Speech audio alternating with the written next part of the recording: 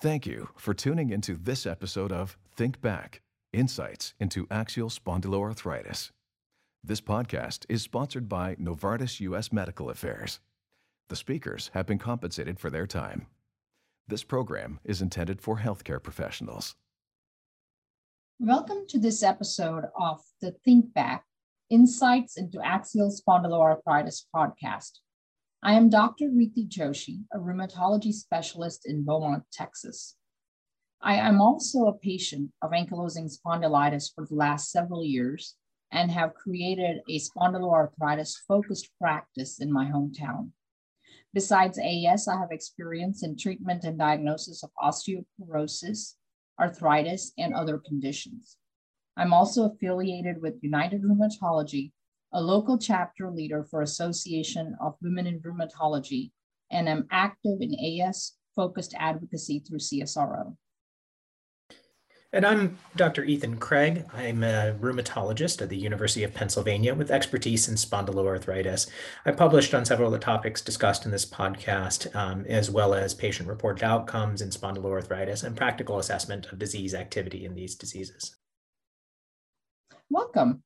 On today's episode of Think Back, Insights into Axial Spondyloarthritis, we will be talking about axial spondyloarthritis, or AxSpA for short, and the peripheral symptoms that can help you diagnose AxSpA patients. Dr. Craig, let's start today's discussion by describing AxSpA and its subtypes for our listeners.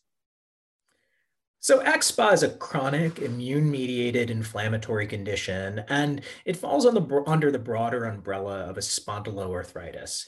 AxSpA is actually approximately as common as rheumatoid arthritis, affecting about 0.5 to 1% of the US population. And it can be divided into two subtypes, that is ankylosing spondylitis or radiographic AxSpA and non-radiographic AxSpA. Dr. Joshi, could you provide a bit of an overview of what distinguishes ankylosing spondylitis from non-radiographic AxSpA? Yes, in AS, also known as radiographic AxSpA, there is evidence of structural damage in the sacroiliac joints, which can be detected through radiography or plain X-rays. In non-radiographic AxSpA, we do not see these changes on X-rays. However, in non-radiographic AxSpA, we may see inflammatory lesions in the sacroiliac joints on MRI scans. In the absence of MRI findings, the presence of HLA-B27, or the human leukocyte antigen B27 gene, would also be grounds for further assessment of non-radiographic AxSpA. To be diagnosed with AxSpA, according to the ASAS classification criteria, Assessment in Spondyloarthritis International Society classification criteria, patients must also have other clinical features. For patients with AS, one or more other clinical feature must be present, and for patients with non-radiographic AxSpA, two or more other spondyloarthritis features must be present. So for the audience at home, throughout today's episode of Think Back, we'll use a couple of patient cases to illustrate where peripheral AxSpA symptoms may be an important tool to guide timely referral and diagnosis of this disease. So Dr. Joshi, who's our first patient? Our first patient is Damien. Damien is a 41-year-old probation officer. He has a complex history including HLA-B27 gene positivity, as well as Crohn's disease. Damien also presents with knee pain and chronic back pain over the last 4 years. He was highly athletic in high school and college, and his physician has diagnosed him with chronic ankle instability. Interestingly, a review of his family history reveals that his mother has AS. Before we can look into Damien's possible diagnosis, how about we review the spondyloarthritis features that the clinician should be on the lookout for? Absolutely. So the spondyloarthritis features are those included in the ASAS criteria for classification of spondyloarthritis. And the ones we're most interested in are inflammatory back pain, which is defined as back pain that's associated with prolonged morning stiffness, improvement with exercise, lack of improvement with rest, and pain that awakens patients late at night or in the early morning. It also tends to be of gradual onset and has an onset earlier age, typically before the age of 45. We also see peripheral arthritis, which typically manifests as asymmetric oligoarthritis involving 2 or 4 joints, in contrast to the polyarthritis seen in processes like rheumatoid arthritis. We especially see involvement of the hip, knee, and ankle, but in about 20% of patients with AS, there's involvement of the hip and shoulder joints. We see joint swelling with this, erythema, and prolonged morning stiffness to suggest inflammatory causes. We also see dactylitis, which is reported by about 6% of axSpA patients and manifests with sausage-like swelling of the fingers or toes. In addition to these, we see enthesitis, a family history of spondyloarthritis, a good response to non-steroidal anti-inflammatory drugs, uveitis, psoriasis, inflammatory bowel disease, HLA-B27 positivity, and often elevated C-reactive protein. So in returning to Damien's story, it seems that he has several SPA features. These would include inflammatory bowel disease, HLA-B27 positivity, as well as a family history. Upon further history, the knee pain might provoke a diagnosis of inflammatory arthritis, whereas some of his symptoms like the chronic ankle instability may be mechanical. So as a surprise, since Damien's last visit, he now has begun to develop some pain in the heel and foot. So Dr. Joshi, now why should we as clinicians be paying particularly close attention to these specific symptoms? So Damien's symptoms, including the pain in the heel, may indicate that he's experiencing enthesitis. And enthesitis is thought to be the holy grail of ankylosing spondylitis. History of enthesitis was reported by 29% of AS patients and 35% of non-radiographic axSpA patients. Enthesitis is a more specific term than tendinitis. Enthesitis refers to the insertional sites of the tendon or the ligaments which can get inflamed, whereas tendinopathy can refer to any part of the tendon. Enthesitis typically affects the lower extremities, most frequently the heel. It presents as pain or stiffness with tenderness to palpation at common insertional sites, such as Achilles tendon and plantar fascia insertions into the calcaneus, the patellar and the quadriceps tendon insertions into the tibial tubercle and patella.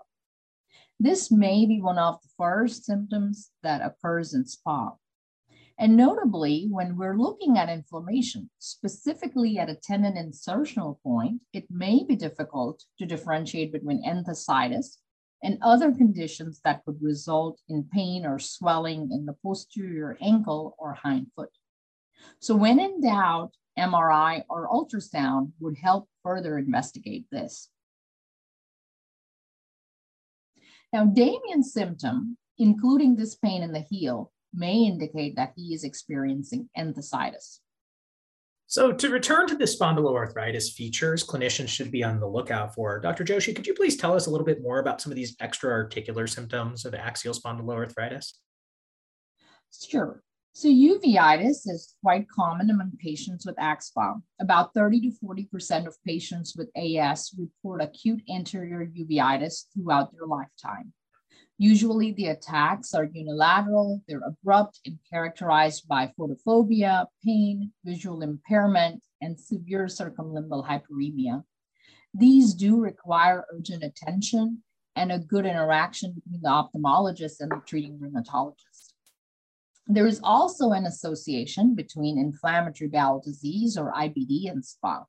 IBD occurs between 6 to 14% of patients, and conversely, 10 to 39% of patients with IBD have SPA features.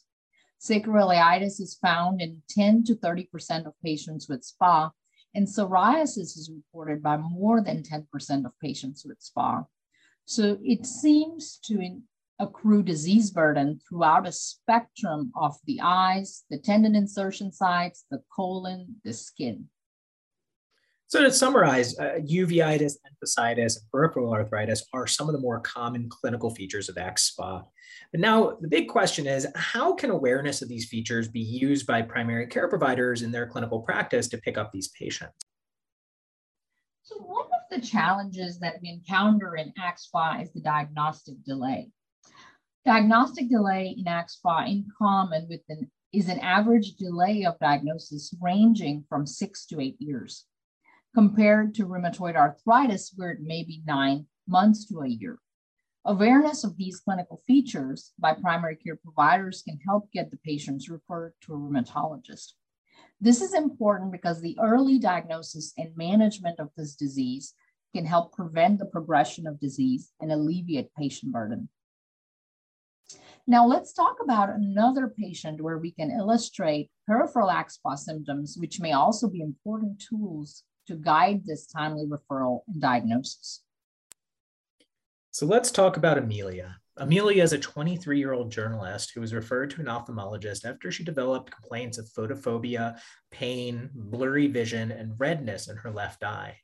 Amelia received a diagnosis of acute anterior uveitis, and she was also diagnosed with inflammatory bowel disease. And now, over the last year or so, has been experiencing low back pain with substantial component of morning stiffness. So in Amelia's case, the uveitis can be a warning signal and one of the SPA features that can be used for the axSpA diagnosis. And additionally, her IBD, though seemingly unrelated to the uveitis, marks a second SPA feature. Another point of interest is her chronic low back pain, and she seems to meet the definition of the inflammatory back pain as discussed earlier. So we talked a little bit about how peripheral features can contribute to identifying axSpA in primary practice. Dr. Joshi, how about we share how you recommend primary care providers ensure that they're screening appropriately for axSpA in their clinical practice? Several referral strategies have been developed for axSpA, and one of these is the Berlin referral strategy. This is a tool that primary care providers can use to select patients they refer to a rheumatologist for further evaluation.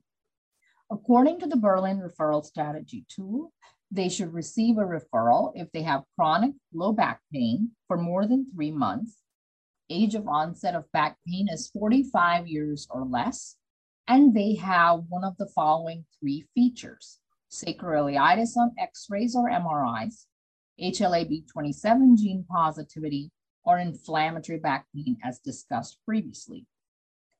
Besides the Berlin referral strategy, there are other criteria available to guide practitioners. These are discussed in further detail in another episode of the Think Back podcast.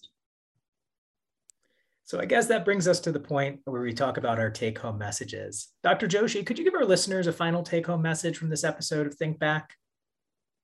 The key takeaway from our discussion today is that it's important for primary care practitioners to be aware of the peripheral manifestations of axSpA, as they can help facilitate timely and appropriate diagnosis and management of patients with axSpA in their practice.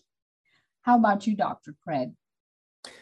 A key takeaway for me is really the importance of recognizing features of inflammatory back pain and screening patients for them, and then using a diagnostic referral tool that reflects these features to help to identify these patients early and get them to care with a rheumatologist.